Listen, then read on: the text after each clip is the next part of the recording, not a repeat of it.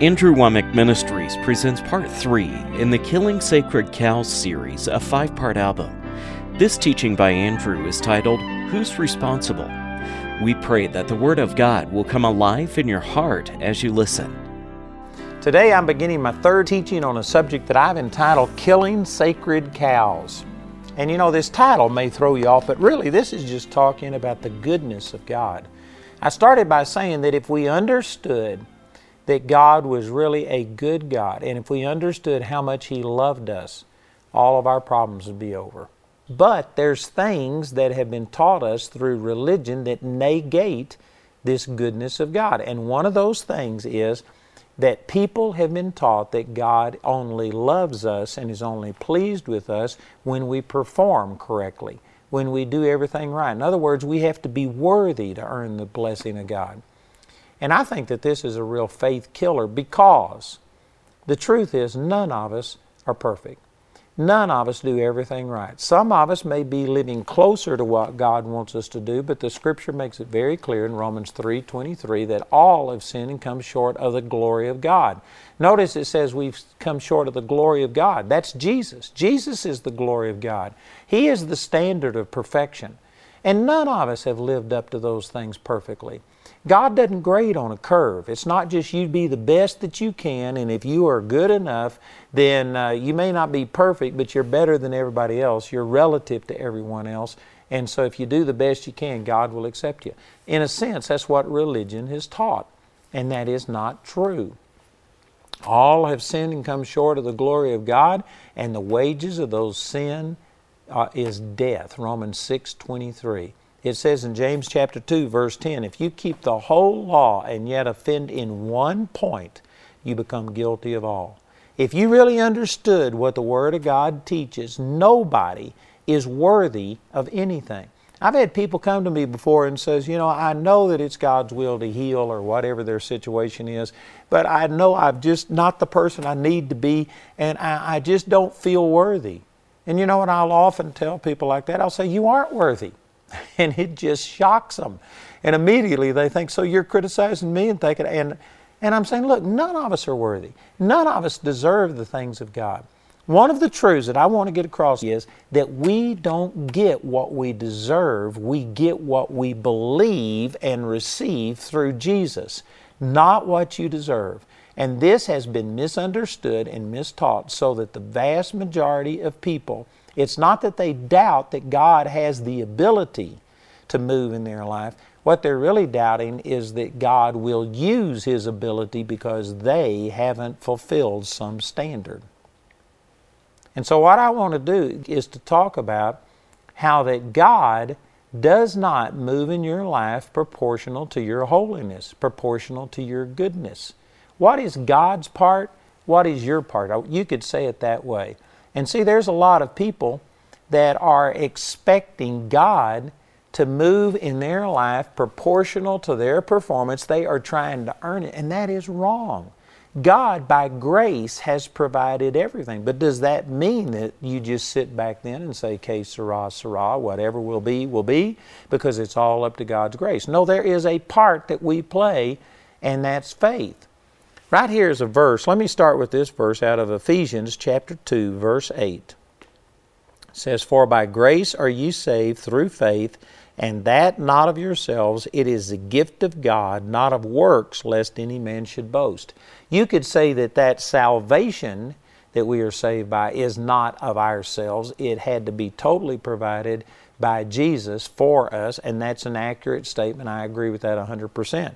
But it's also correct to say that that faith that you used to get saved was not of yourselves. It was a gift of God, not of your own effort. The Bible says in Romans chapter 10, verse 17, so then faith comes by hearing, and hearing by the Word of God.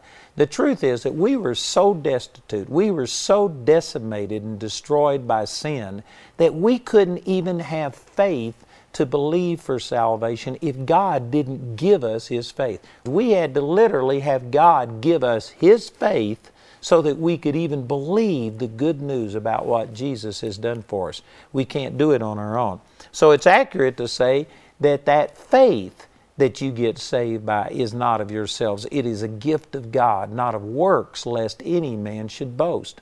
It says over in Romans chapter 3, I believe it's verse 27, where is boasting then? It is excluded. By what law of works? Nay, but by the law of faith.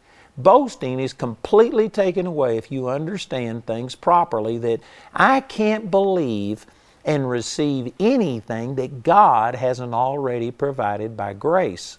That's what this verse is saying. Ephesians 2:8, for by grace are you saved through faith. You aren't saved by grace alone. Now, let me just put this in context. Up here in verse 5, it says, Ephesians 2:5, even when we were dead in sins, hath quickened us together with Christ. And then there's a parenthetical phrase, by grace ye are saved. I'm not saying that it's wrong to say that you're saved by grace, but technically you aren't saved by grace alone, because Ephesians 2:8 says you're saved by grace through faith. Grace is God's part. Grace is what God does for you. It's independent of you. If it was dependent upon you in any way, that you had to earn it, that you had to do the right things, it wouldn't be grace. The definition of grace is unmerited, unearned, undeserved favor. Now, you could go into a lot more detail. Grace is everything that God is available to us on an unearned, undeserved basis. And you could spend a lot more things. But grace is all about what God has done for us, independent of us. And also, the grace of God is something that came in the beginning through Jesus. It doesn't come in response to you. Let me use this verse out of John chapter 1. And it's talking about, in the beginning was the Word, and the Word was with God, and the Word was God. And in verse 14 it says, and the Word was made flesh and dwelt among us, and we beheld His glory, the glory as of the only begotten of the Father, full of grace and truth. John bare witness of Him, and cried, saying, this is He of whom I spake. He that cometh after me is preferred before me, for He was before me, and of His fullness have all we received, and grace for grace, or you could say grace upon grace. And then verse 17, for the law was given by Moses, but grace and truth came by Jesus Christ.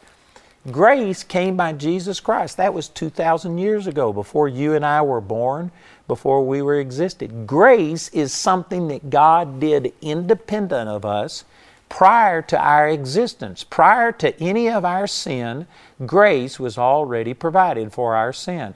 Prior to our need, God had already created the supply through Jesus.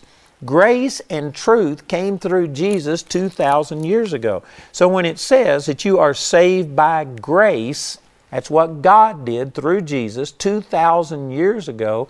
And then faith is not something you do to get God to move. Boy, this is huge, what I'm saying. You know, it's easy for me to say these words, and sometimes people just pass over this, but I'm wanting to emphasize this and ask you to think about this, because this is radically different than what the religious world is teaching today. Religion is basically saying, you do this, and then God responds to you. But the Bible says that God, by grace, before you were ever born, before you ever sinned or did anything good, before you ever deserved or did something to reject God, before any of that, God's grace had already provided things, and faith is something you do in response to God's grace. That's huge, what I'm saying right here. The religion is teaching, no, you do this, and then God responds to you. The Bible teaches, no, God responded to the entire situation of sin in the world. Before you and I even existed, God had already created the supply, and faith is not something we do to get a response from God. But here is a good definition of faith. Faith is your positive response to what God has already done by grace. Again, that's huge. This took me 20 years to figure this out and get to where I can say that. And I know some of you think, well, boy, you're pretty dull. You're just slow. Well, that may be so, but I'm just saying that it took a long time for me to work through my religious indoctrination, because I had it ground into me that faith is what moves God. You do this and then you make God respond. If you will stand strong enough, you can make God move. You might use different terminology, but the concept is something that the vast majority of people believe. And they'll say faith moves God. I'm wanting you to know God's not the one that needs to move. God has already moved. Before you ever had a problem, He created the supply before you ever had the need. Before you had ever sinned, God had already died and dealt with your sins and forgiven all of your sins. By grace, God has already done everything. He's already moved by grace. God is not going to respond to you.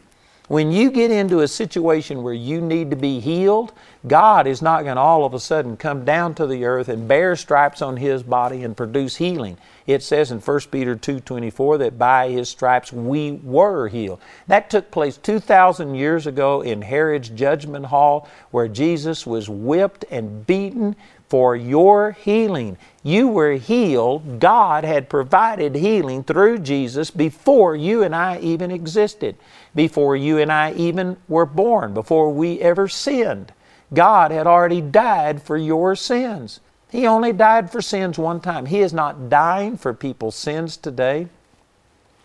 The Scripture says in Hebrews chapter 10 and other places that Jesus is seated at the Father's right hand. And that's significant because that is describing a position where He's not up working, He's not dying for people's sins, He's not reapplying the blood, He's not working and doing things. Jesus accomplished it while He was here on the earth. He said on the cross, "It is finished." It was over. He had done His part.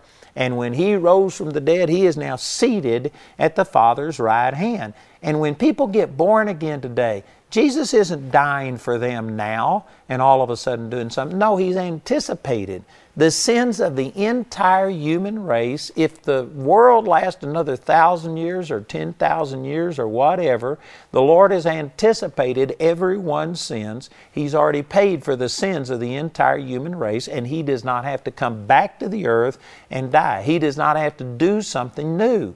He's already made the atonement. He's already paid for the sins of the entire world. 1 John chapter 2, verse 2.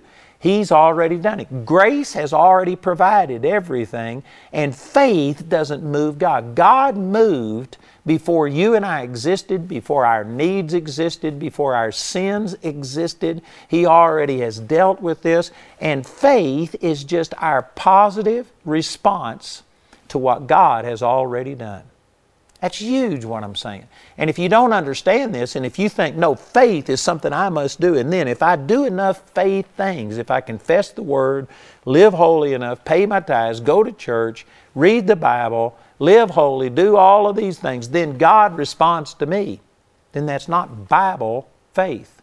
This is one of the reasons that the goodness of God is not manifesting in your life, is because you have tied God's goodness to your goodness. And you think you've got to be good in order to get good. If you do bad, then you get bad. You get rejected, punished, or at the very least ignored. He's not going to answer your prayers. See, that is a tradition and a doctrine of man that voids the goodness of God. If you tie God's goodness to your goodness, then you are not going to experience the goodness of God, even if you're better than I am. I know that some of you are really trying hard and you're saying, oh, I'm trying to do everything that the Bible says that I'm supposed to do. Well, that's good, and there are other benefits to that, but when it comes to God, you're always going to be short. And if you try and tie God's goodness to your goodness, you're going to always come up short. Your own conscience will condemn you.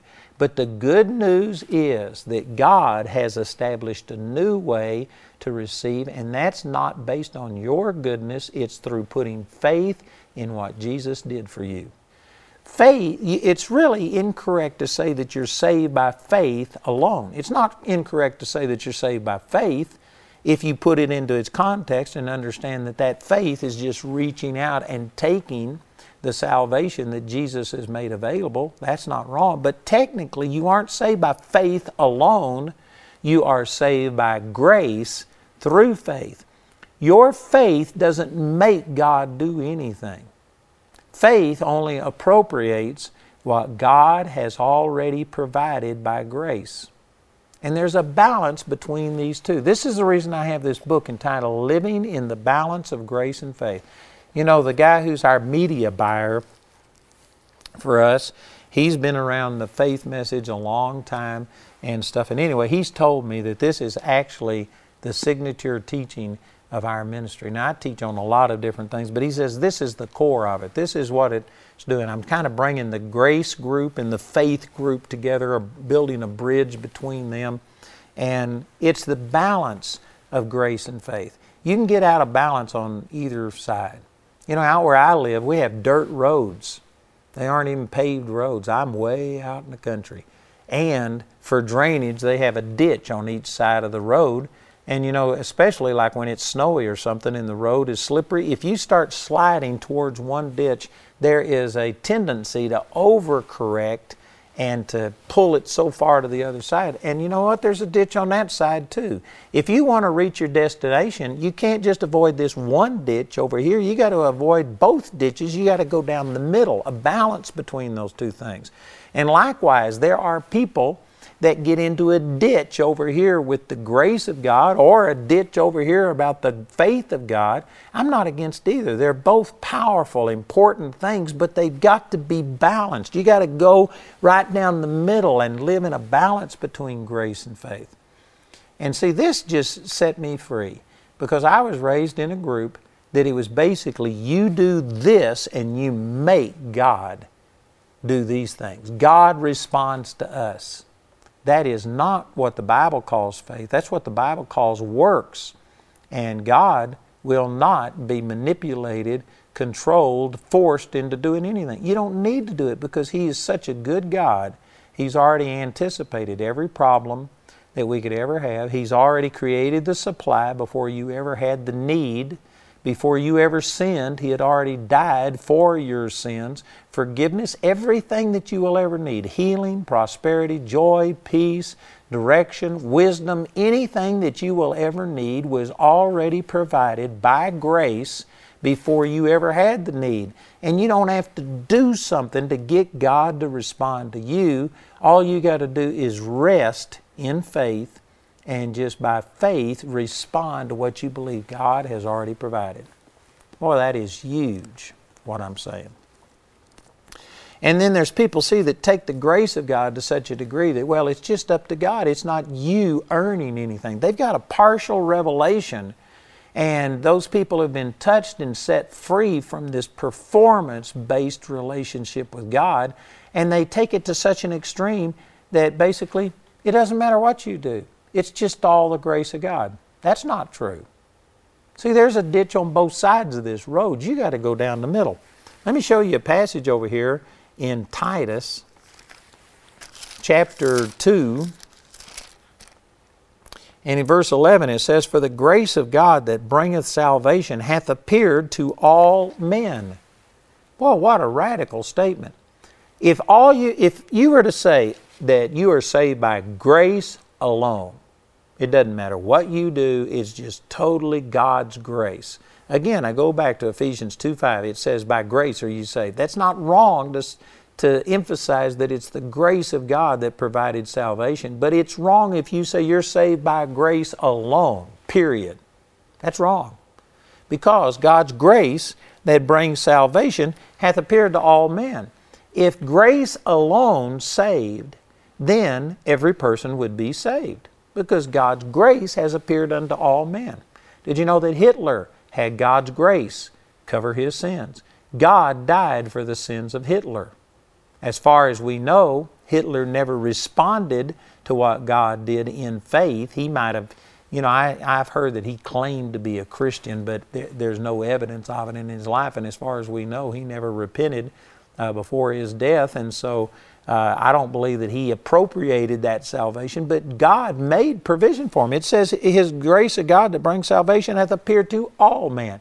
That includes Hitler, that includes Mussolini, that includes anybody you want to mention, Genghis Khan, anybody in history who is notorious for their barbarism and the things that they've done. Jesus died for them. Jesus paid for their sins. And if grace alone saved, then all men would be saved, because the grace that brings salvation hath appeared to all men. But Ephesians chapter 2 verse 8 says you are saved by grace through faith. Grace alone doesn't save. It's grace, what God has done for you, independent of you, before you existed, before your need existed. Grace had already made the provision, but faith is your part. Faith is not something you do to get God to move. See, if that was what you were thinking, then it's not grace anymore, because it's based on you.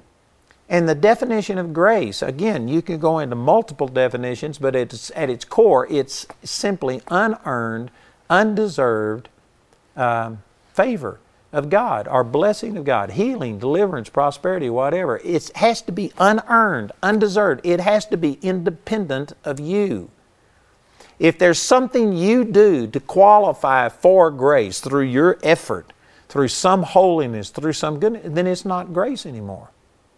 You know, over in Romans chapter 11 and verse 6, let me just turn over and read this. It says, "And if by grace, then it is no more of works.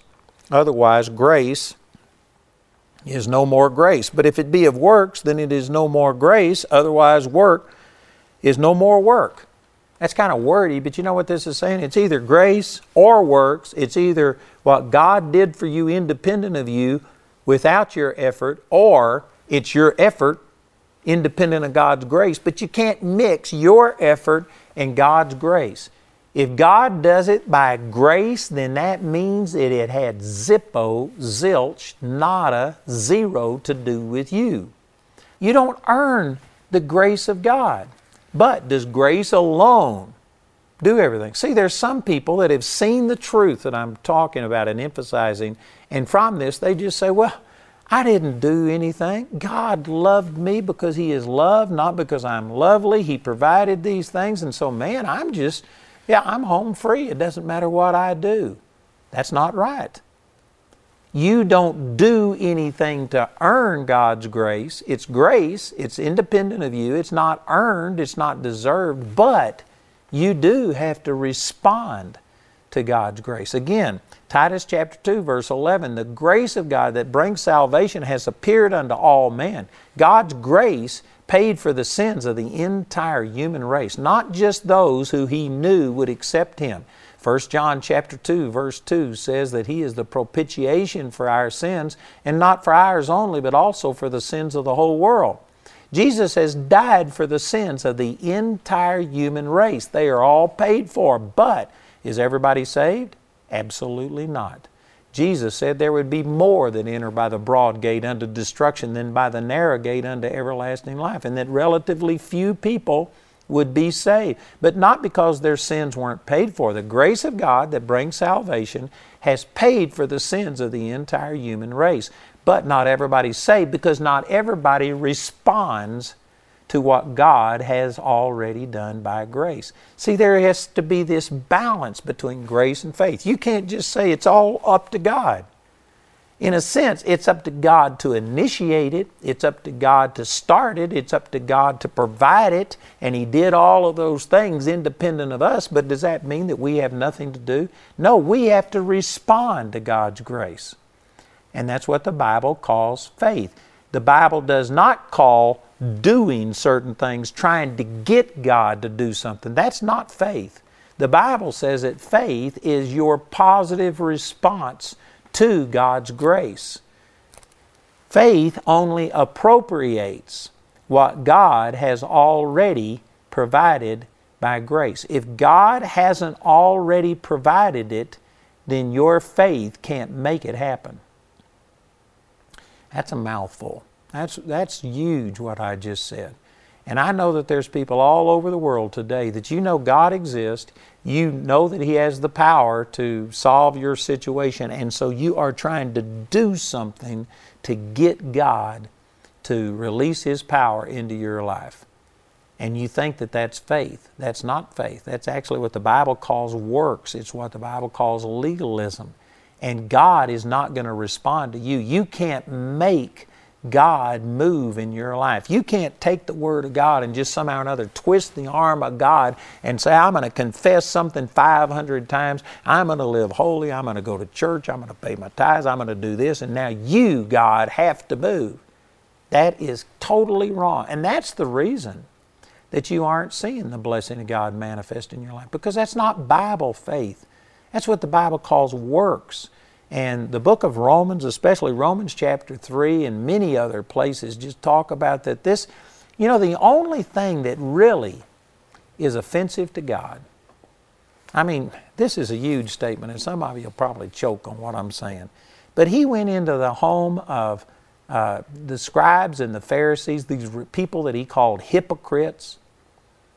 You know what? He loved people. He went into the publicans' homes. He went in, he ministered to the prostitutes, to the people that were rejected by society.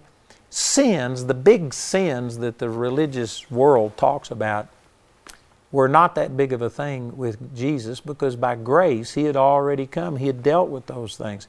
But the things that Jesus could not tolerate was the sin of self-righteousness, the sin of thinking that I don't need a Savior. I'm holy. I'm good enough that God's going to respond to me. Those are the people that God just unleashed His wrath upon. Jesus made a whip and drove the money changers out of the temple and stuff like this. In Matthew chapter 23, boy, he spent an entire chapter saying, you scribes and Pharisees, hypocrites, you're whited sepulchres. The sin that God cannot tolerate is not homosexuality, adultery, and on and on and on you could go. All of those things are bad, but the thing that God cannot tolerate is the person who says, God, I don't need you. I am holy and I have done this, and now you have to respond to me. That's the sin that God cannot tolerate. The sin, like in the parable of the publican and the Pharisee, and they both went to pray at the temple at the same time. And the Pharisee said, God, I thank you that I'm not like other men. I fast twice in the week. I pay tithes of mint and anise and cumin, and I do all of these things. And, you've got to be pleased with me. He wasn't going through a Savior. He was His own Savior. His faith was in Himself. He was really taken with who He was. In contrast to that, Jesus said that there was a publican, a man who was a liar, a thief, a traitor to the Jewish nation that collaborated with the Romans. And this man, he wouldn't even lift up his eyes to heaven. He just smote his breast and he said, oh God, be merciful to me, a sinner. This guy, if you were to just evaluate their holiness, the Pharisee was much holier. He was living a much better life, but he was trusting in himself. He was arrogant. He was proud. This other person was murdering, lying, stealing. He was a traitor to his nation. He was all of these things. And yet God showed mercy. And He said that the publican was the one who went down justified, not the Pharisee. The thing that God can't tolerate is this self-righteousness to where you are trusting in your goodness. And when you sit there, let me say some things here. I pray that you'll understand. I'm saying this in love. It may sound really hard, but it's all true. But if you are mad at God, like, God, I did this and I prayed and I believed and you didn't do this, and you're mad at God, you have exalted your goodness above God's goodness. You're saying, I'm holier than you, God. I'm more righteous than you. You failed. I didn't fail. You failed. That's that self-righteousness. God can't tolerate that. And it all comes because you think that you have fulfilled the requirements. You did this, and now, God, why didn't you respond? The reason you didn't respond is because you weren't trusting in a Savior. You were trusting in yourself. If you got what you deserved, if He was to respond to you the way that you deserve, you'd go to hell. Because all of us are still coming short of the glory of God. If we got what we deserved, we'd go to hell. Praise God for grace and understanding that faith is not something I do where I force God into doing something, but faith is just simply my positive response to what God has already done by grace. You will hear people say, faith moves God. God's not stuck. God's not the one who needs to move. God has already moved. He's anticipated every need that you and I could ever possibly have. And before you and I even existed, He had already died for the forgiveness of our sins. He had already provided physical healing. By His stripes we were healed. That means it's in the past tense. It's a done deal. Jesus isn't dying for your forgiveness of sins. He's not healing your body today. He's not touching people today. He's already done it. Now, people today are receiving what God has already done. And if you understand what I've been saying the first 2 days of this week, this could help you to understand why it's so easy to get born again and yet so relatively so hard to be healed or to be delivered or to have joy and peace and victory after you're a Christian. It shouldn't be that way, but for most people it is. Many of you who've already received forgiveness of sins and are healed, saved, you're struggling to be healed. There are many of you who know that you're saved, and yet it seemed like salvation was relatively easy to get, but healing, you're just struggling. Why can't I be healed? Why can't I see the prosperity of God in my life? Why can't I see God restore my marriage? And on you could go. You got born again relatively easily, but now you're struggling to receive these other things. It should be just the opposite. The greatest miracle you will ever receive in your life is the forgiveness of your sins. Think about this. When you got born again, how much had you been fasting and praying and going to church and paying your tithes and living holy and doing everything just right? I guarantee you the Scripture says in Romans chapter 5 verse 8 that God commended His love toward us in that while we were yet sinners, Christ died for us. The majority of people watching this program who know beyond any doubt that you are born again, that your life has been changed, you were not living a godly life prior to your salvation. Some of you had just committed adultery. Some of you had just, gone out and gotten drunk. You've been doing drugs. You had done everything wrong. You didn't have any holiness to lay to your account, and yet you received the greatest miracle that you could ever receive, which is the forgiveness of your sins when you were totally ungodly. How could that happen? It's because salvation was presented to you as an accomplished work, something that was already done 2,000 years ago, and it was completely independent of any holiness or goodness. Matter of fact, if you were condemned thinking, oh, I'm such a sinner, so whoever shared the gospel with you told you that that's the exact person that Jesus came to save. It says in Romans chapter 4 that He came to save the ungodly. Unless you admit and come to a place of acknowledging that you're ungodly, you can't be saved. And so the person that shared the gospel with you somehow or another penetrated any thought that you had to be holy and earn salvation. And instead, they presented it to you as it's a grace gift. God has already done this. Here's this gift. Are you going to just reach out and take it? Or are you going to feel like somehow or another you have to earn it? And they broke beyond you thinking that you had to be worthy and earn it, and you received salvation as a gift. Romans chapter 6, verse 23, the wages of sin is death, but the gift of God is eternal life. Notice He didn't say, but the wage of God is eternal life. No, it's a gift. It's a gift. You can't earn it. And somehow or another you understood that. And so you put faith in what God had already accomplished by grace. And that's the reason that you were able to receive this great miracle of salvation, is because your faith was in a Savior, not faith in yourself. But after most people get born again, they go to church, and I'm not against church. I'm a part of the church. I'm for the church, but I'm saying that the church does not always represent things correctly. And many people in church are basically taught that, oh, you got saved by grace, by putting faith in what Jesus did, but now you've got to earn healing, deliverance, prosperity. You got to do this and this and this. Unless you come to church, unless you pay your tithes, unless you're here every time the doors are open, unless you do this and this and this, God won't answer your prayer.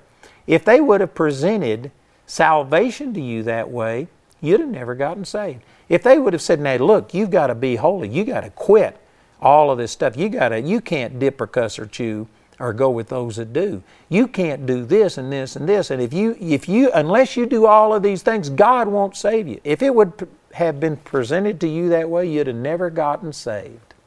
But see, it was presented that, hey, it's already done. And you won't have to do something to get God to save you. God's already done everything that's necessary for your salvation. It's just a matter of, are you going to believe and receive or doubt and do without? And because of that, you receive this great gift of salvation. It says in Colossians chapter 2, verse 6, as ye have therefore received Christ Jesus the Lord, so walk ye in Him. That means if you got saved by putting faith in what Jesus had already done, it was already done, it was already accomplished. How could you doubt that He would do what He's already done? It's already done. And see, because it was presented to you that way, then you just put faith in God's grace, in what He had already accomplished, and you received it.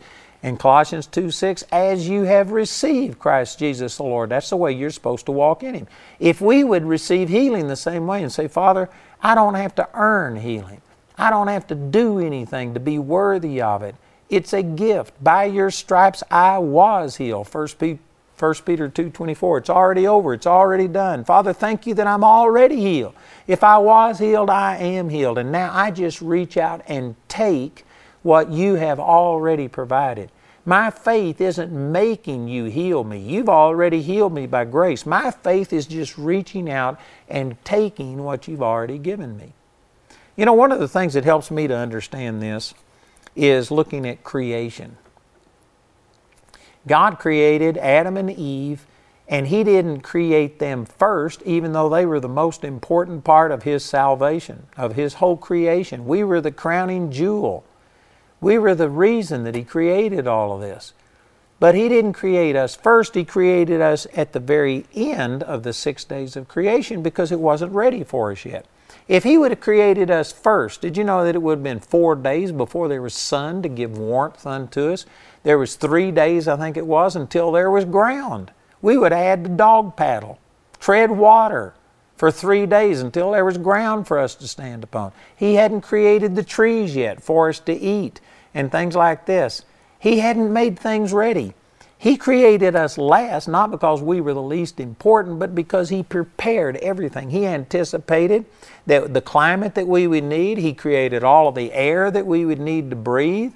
He created everything anticipating every need of the human race. And then He created us at the very end and immediately rested. And we entered into His rest, where we didn't have to say, oh God, I need to breathe. And He said, oh, I forgot, let me create air for you, oxygen for you to breathe. No, He anticipated that need. And we didn't have to say, oh God, I'm hungry. And He says, well, I better create something for you to eat. No, He knew we would be hungry. And He created all of the food that we would ever need.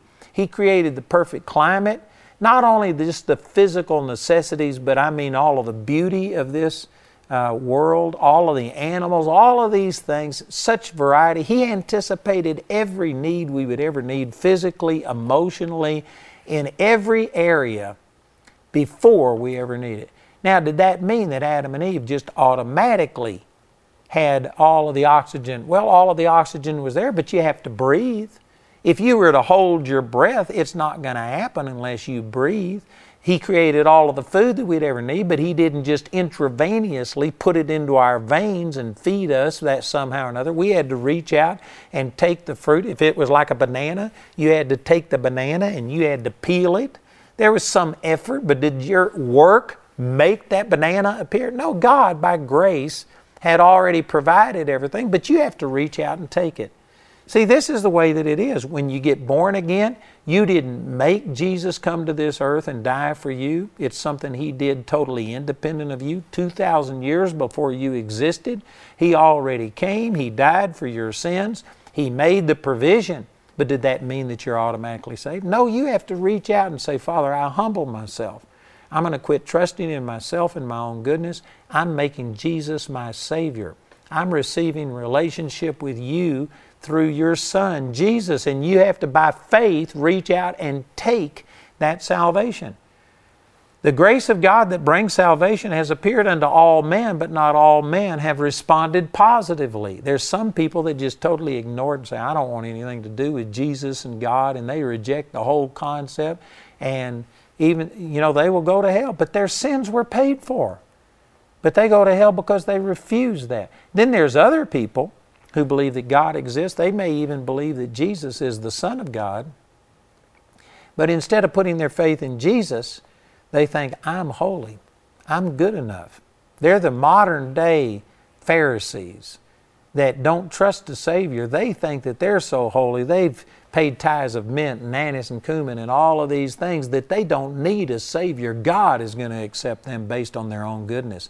And they do a relative goodness compared to other people. You might be better than I am, but the truth is all of us have sinned and come short of the glory of God. Who wants to be the best sinner that ever went to hell? And not me.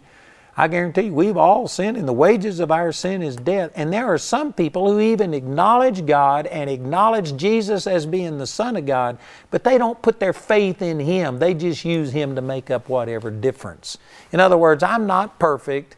I haven't made 100 on my test, but I made a 90 or an 80. I'm relatively good compared to everybody else.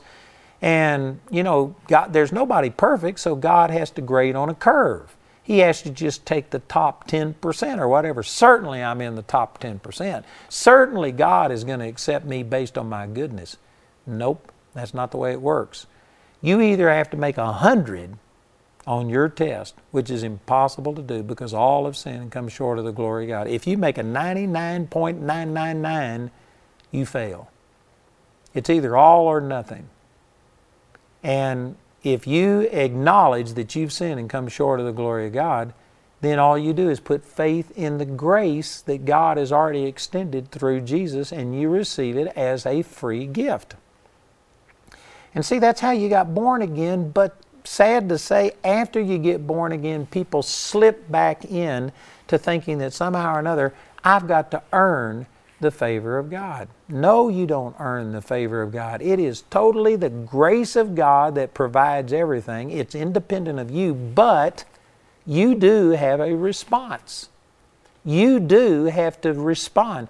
And faith is how you respond. How does faith come? Faith comes by hearing, and hearing by the Word of God. God loves me independent of my Bible study. I don't have to study the Bible in order for God to love me. But I can guarantee you the things that I'm sharing with you, I did not get watching As the Stomach Turns on television. I had to spend time in the Word of God. I'm not studying the Word, and because I'm reading the Word and doing these things, then God responds to me and say, all right, you've been holy enough.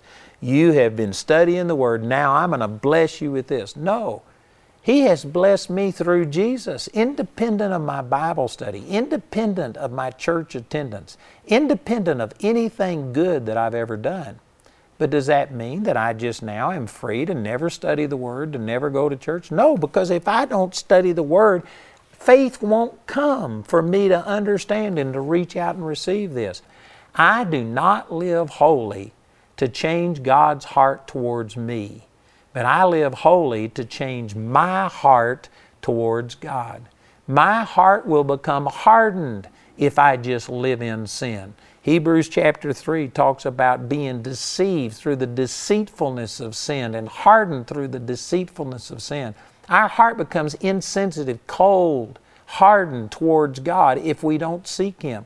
So I'm saying that you need to seek God, but don't do it in order to get God to respond to you. You seek God so that you can respond to God. And I know that there's some people thinking, what's the difference? Either way, I've got to seek God. If you do it thinking that somehow or another, God, now I've done this, you owe me something, that's not works. That's self-righteousness. That's trusting your own self, and that's the very thing that'll stop God. Sin won't stop God. Homosexuality, adultery, lying, stealing, murder won't stop God from loving you, but trusting in yourself and proclaiming your own goodness will cut you off from the grace of God. Grace has to be something that is independent of you, something that you didn't earn, that you don't deserve. If it's anything else, if somehow or another you have to be holy enough to merit this, then it's not grace. If it's grace, it's unearned, undeserved, independent of you. Man, this is huge what I'm saying. And this is the thing, I'm talking about this teaching killing sacred cows. This is one of those doctrines that is held so passionately by the vast majority of Christians that somehow or another you tie God's goodness to your goodness. You've got to earn it. You've got to deserve it. And that is the very thing that is negating and stopping the power of God in your life. Your sin, your failures don't stop God, but your self-righteousness, your linkage to God's goodness by your holiness will stop the power of God. You know, it's like a chain, and you've heard this saying before that the chain is no stronger than its weakest link. If you link God's goodness, His healing power, His delivering power, His prosperity to your goodness, and you make yourself a link in that chain, then you're the weak link. That whole thing will break. You'll never see the thing hold. It'll never produce the power of God. You've got to remove yourself that, God, it is not my goodness. When the devil comes to condemn you and he says, you haven't done this and this, the average Christian responds by saying, all right, Father, I promise you I'm going to start living holy. I'll do these things if you'll just move in my life. And you link God's performance to your goodness. The moment you do that, you have just lost. Because I guarantee you, you are never going to measure up. And your own conscience will condemn you. And Satan is a master at being the accuser of the brethren. He will come along and remind you of every rotten thing you failed to do.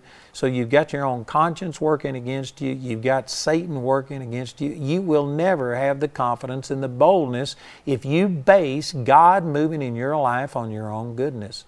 I'm telling you, you're saved by grace.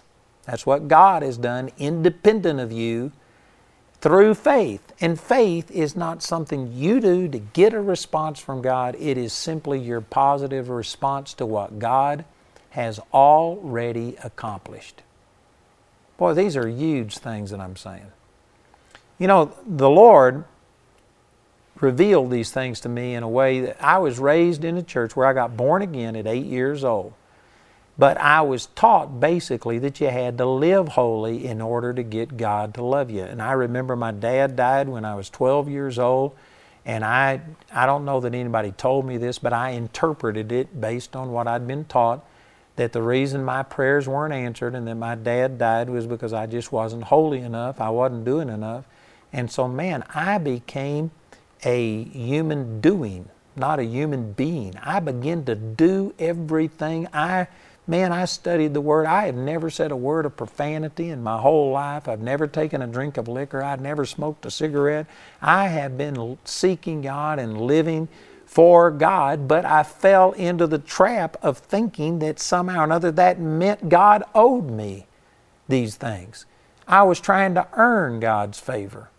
And on March the 23rd, 1968, God showed up around midnight in a prayer meeting that I was in and just showed me that I could never earn His goodness. He showed me that, I was really smug, and compared to everybody else I knew, compared to all of my friends, compared to the people in my church, I was living a holier life than anybody else that I knew. And I was really, really proud of that and really trusting in my own goodness. And God showed up. And I don't have the words to describe this, but I saw the glory of God. I saw the holiness of God, the purity of God. And when I experienced that, relative to people, I might have felt good. But when I saw the glory of God, I guarantee you, I repented in sackcloth and ashes. And I know that there's some people offended by some of the things that I'm saying, and you think, but you don't know how holy I am. You've just never seen the glory of God. If you ever see the true glory of God, I guarantee you, you are not going to feel confident and smug in your ability. And because of this, it just caused me to humble myself, and I started realizing, God, how could you love me now that I realize I don't deserve anything? And that's how God started teaching me His grace. Man, what I'm saying is huge. God has already done everything. That's grace. Now, faith is just your positive response to what God has already done. Or another way of saying it, faith only appropriates what God has already done by grace. If God hasn't already done it, your faith can't make it happen. That is huge, what I've just said. And this is the reason that so many people today are experiencing frustration, is because they have the wrong mindset. Faith is more than just thinking, it's action, but it originates. It comes from the way you think. If you have wrong thinking, you'll have wrong believing. And people have had wrong thinking. They think that what I'm doing now obligates God. I'm forcing God to do this. And that is not faith. That's works. And you are not going to force God into doing anything. Let me use as an example here in Mark chapter 11, verse 24. This is a powerful promise from God. It says, "Therefore I say unto you, what things soever you desire, when you pray, believe that you receive them, and you shall have them." Man, that is a strong passage of Scripture. What things soever you desire, when you pray, believe that you receive them, and you shall have them. That says whatsoever. So does this mean that you can just pray to win the lottery?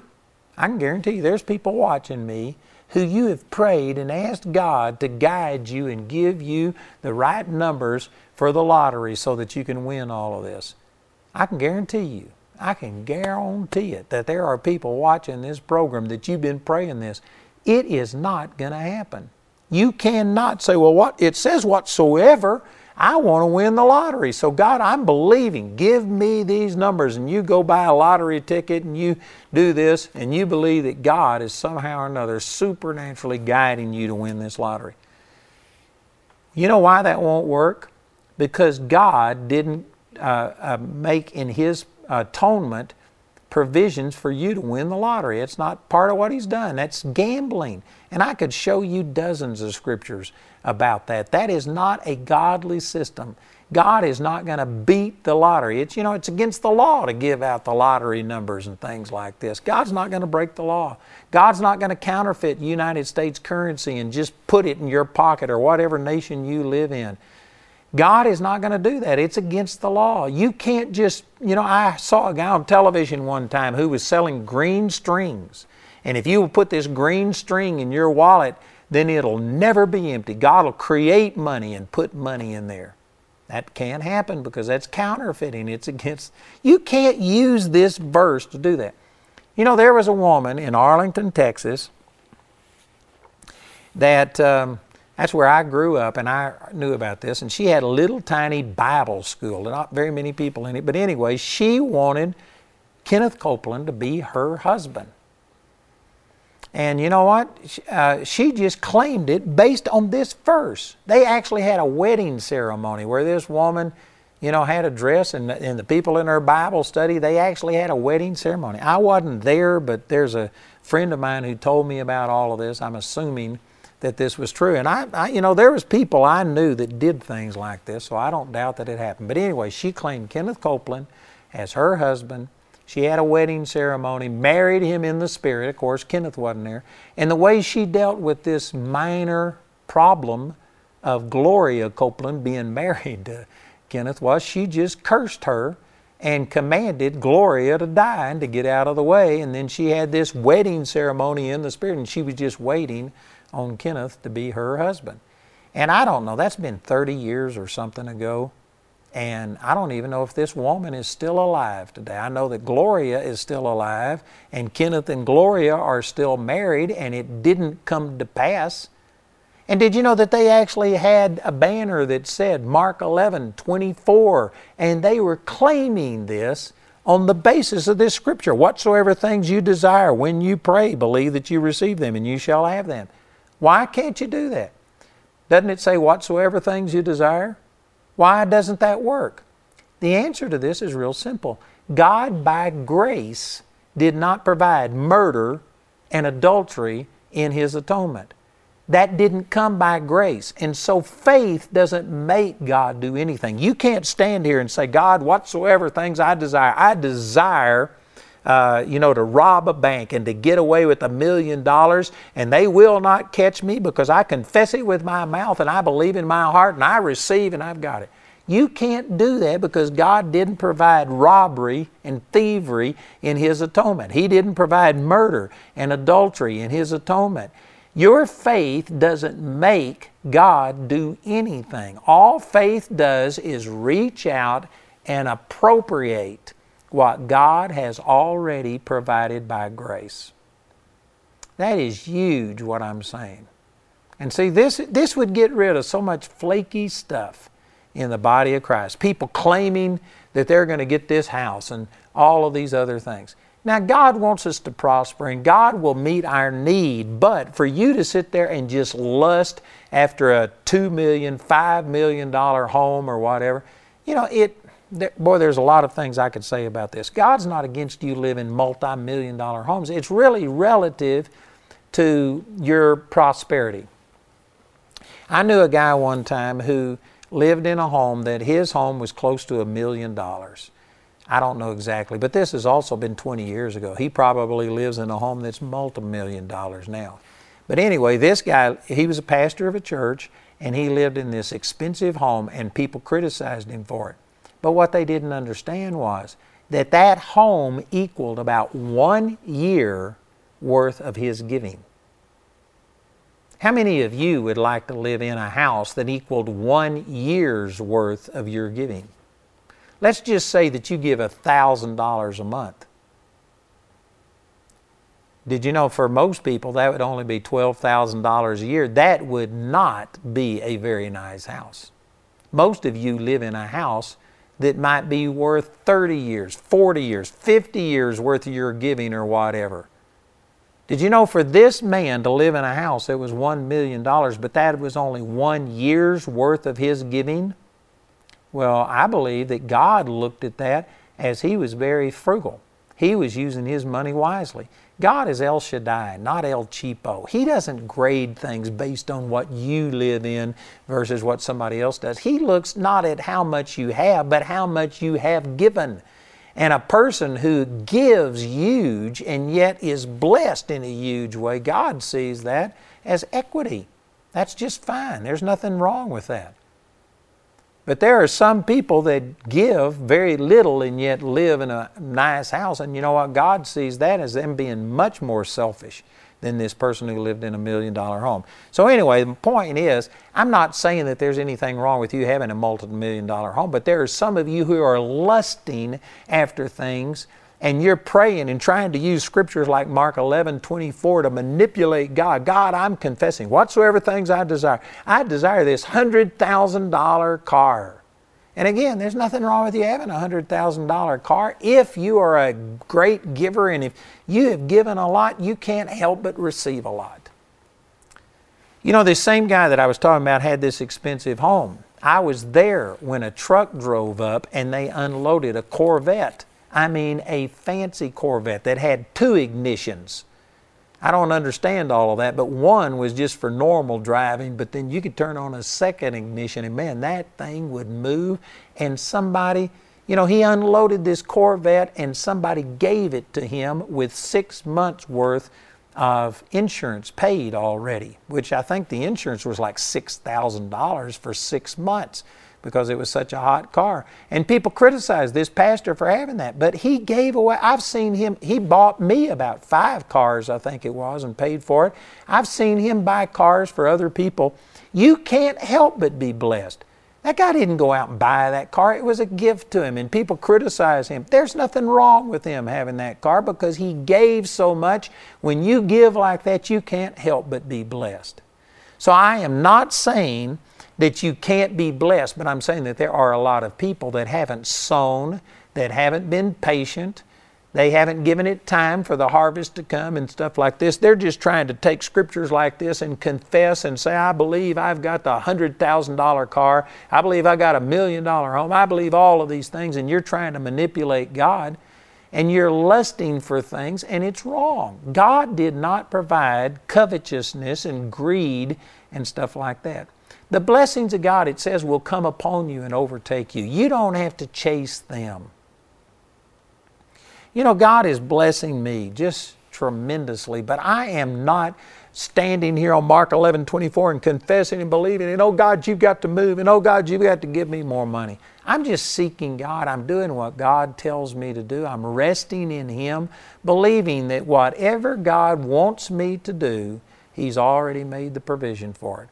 And I'm not trying to manipulate God or to get Him to do something. I'm just resting in Him. And this is what I'm trying to say. People have used this verse to, try and confess they're going to win the lottery, to try and get somebody else as their mate, trying to do things that God never provided in the atonement of the Lord Jesus. Faith doesn't make God do one single thing. Faith only appropriates what God has already provided by grace. Again, that has transformed my life. It has totally, totally changed my life. Do you know, in my personal life, in 2009, I bought this property in Woodland Park, Colorado, to expand our Bible school. I started our Bible school in 1994. But in 2009, we were at a critical place. We were either going to have to limit enrollment, we were going to have to go buy another building and start separating the different years of our Bible college into different segments, or we needed to get a new place and consolidate everything. Long story, but the Lord led us to buy this property. It was a blessing of God. It was just awesome. And we started construction in 2012 on campus up there. And God has just impressed on my heart that this is going to be a first-class Bible college. It's going to be comparable to a university. We're going to have everything that a university has. And we've already grown to over 6,000 people in our Bible college worldwide. We have about 700, just under 800 at our main campus in Woodland Park. But we are building it. And so I built that first building. We moved in January of 2014. I spent $32 million on acquiring the property, building the building, all of the infrastructure, the gas and the water and the sewage and all of the roads and all of the infrastructure. I spent $32 million on that first building, paid cash for it, debt-free. And then in the summer of 2014, we began construction on Phase 2, our auditorium. It's now about probably 80% or more through. We've spent around $40 million on that, probably 36 to 38 million, something like that. So altogether, we've spent over $70 million in 4.5 years debt-free. And did you know, here's my point in saying all of this. I have not use this verse or other verses to say, in the name of Jesus, Father, this is what I want, and I'm confessing, and I'm believing, and I'm trying to make it come to pass. But no, I'm just worshiping the Lord. I'm resting in the Lord. I'm enjoying my relationship with God. And I'm just seeking Him. And He tells me to do these things. And I'm not trying to get God to do something. I'm just responding to Him. He told me He wants to build a Bible college. It's going to last long beyond my lifetime. And it's going to be providing the gospel and reaching people around the world. It's already happening. I mean, we are already seeing awesome things happening. We've got over 14 offices now in other countries.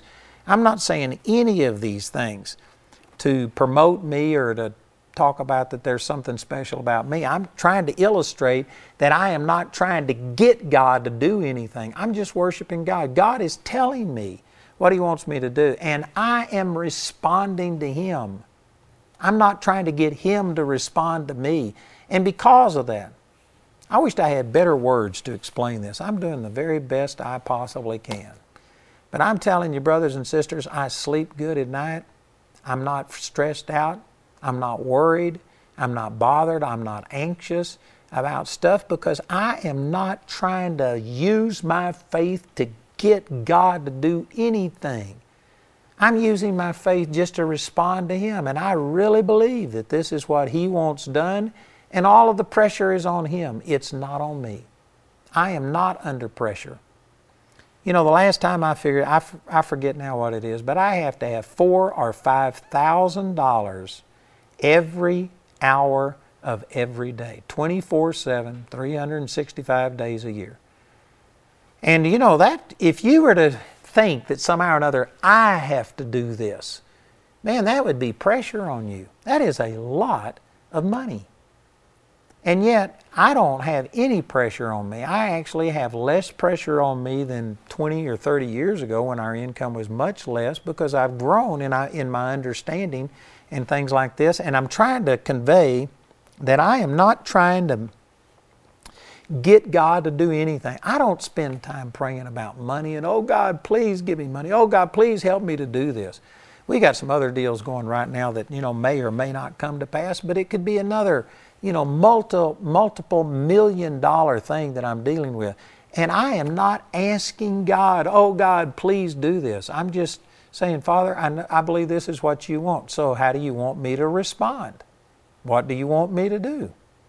And at the moment, all I can hear is that you just need to rest and trust me, and I'm just trusting God, and God's supplying my needs. This isn't only in finances or in healing. I remember when I first got turned on to the Lord, I tried to get God to send revival.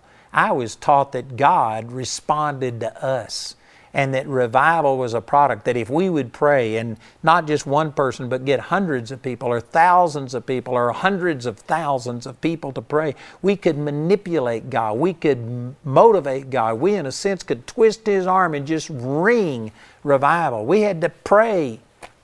Some of you are going to find this hard to believe, but honestly, I used to have these all-night prayer meetings. They never went all night because people would be gone by 11 or 12. But we tried to have all-night prayer meetings where we were going to just lay hold of God and not let go until God came through. And I remember screaming and crying and praying for Arlington, Texas. That's where I grew up. And I was praying, oh God, send revival. Oh God, touch these people. And I actually had this come out of my mouth. I was just crying, and I said, oh God, if you loved the people in Arlington, Texas, half as much as I love them, we would have revival. And as soon as I said that, I realized something was wrong with the way I was thinking. And I got to thinking about that, and the Lord spoke to me, and He said, Andrew, I love the people in Arlington many, many times more than you do.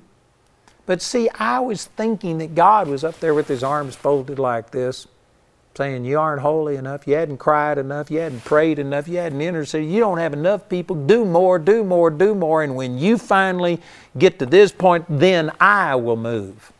That was totally, totally, totally wrong. It never worked for me, and it won't work for you. What we really got to do is recognize that God desires revival more than we desire it. And He has placed revival on the inside of every one of us. He's placed raising from the dead power.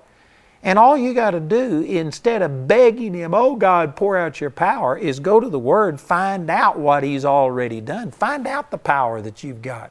Renew your mind. Start walking in this, and you go out and you release that power. See somebody raised from the dead, and you'll have all the revival that you can handle. I can guarantee you, you go out and start speaking the Word of God, and things that you are saying are coming to pass, and miracles happen, lives are being changed. You will have all of the revival that you can handle. It's not up to God whether or not revival comes. He's already done everything and placed His power on the inside of us, and it's up to us to find out what we have, respond to it, start walking in the love and in the power and the authority of God. And revival comes through us. Revival isn't up to God, revival's up to us. These signs will follow them that believe. We don't pray and let God pour out signs and then we follow them. They follow us. You've got to go out and start releasing the power of God. I tell you, this is powerful. We hope your heart has been quickened by hearing the Word of God through this message. It's the faithful support of people like you who make this ministry possible. We invite you to prayerfully consider becoming a partner with Andrew Wommack Ministries. We maintain a website at awmi.net. Our helpline number is 719-635-1111, or you can write us at P.O. Box 3333, Colorado Springs, Colorado 80934. Until next time, we pray that you'll reach out by faith and receive everything that's yours through God's grace.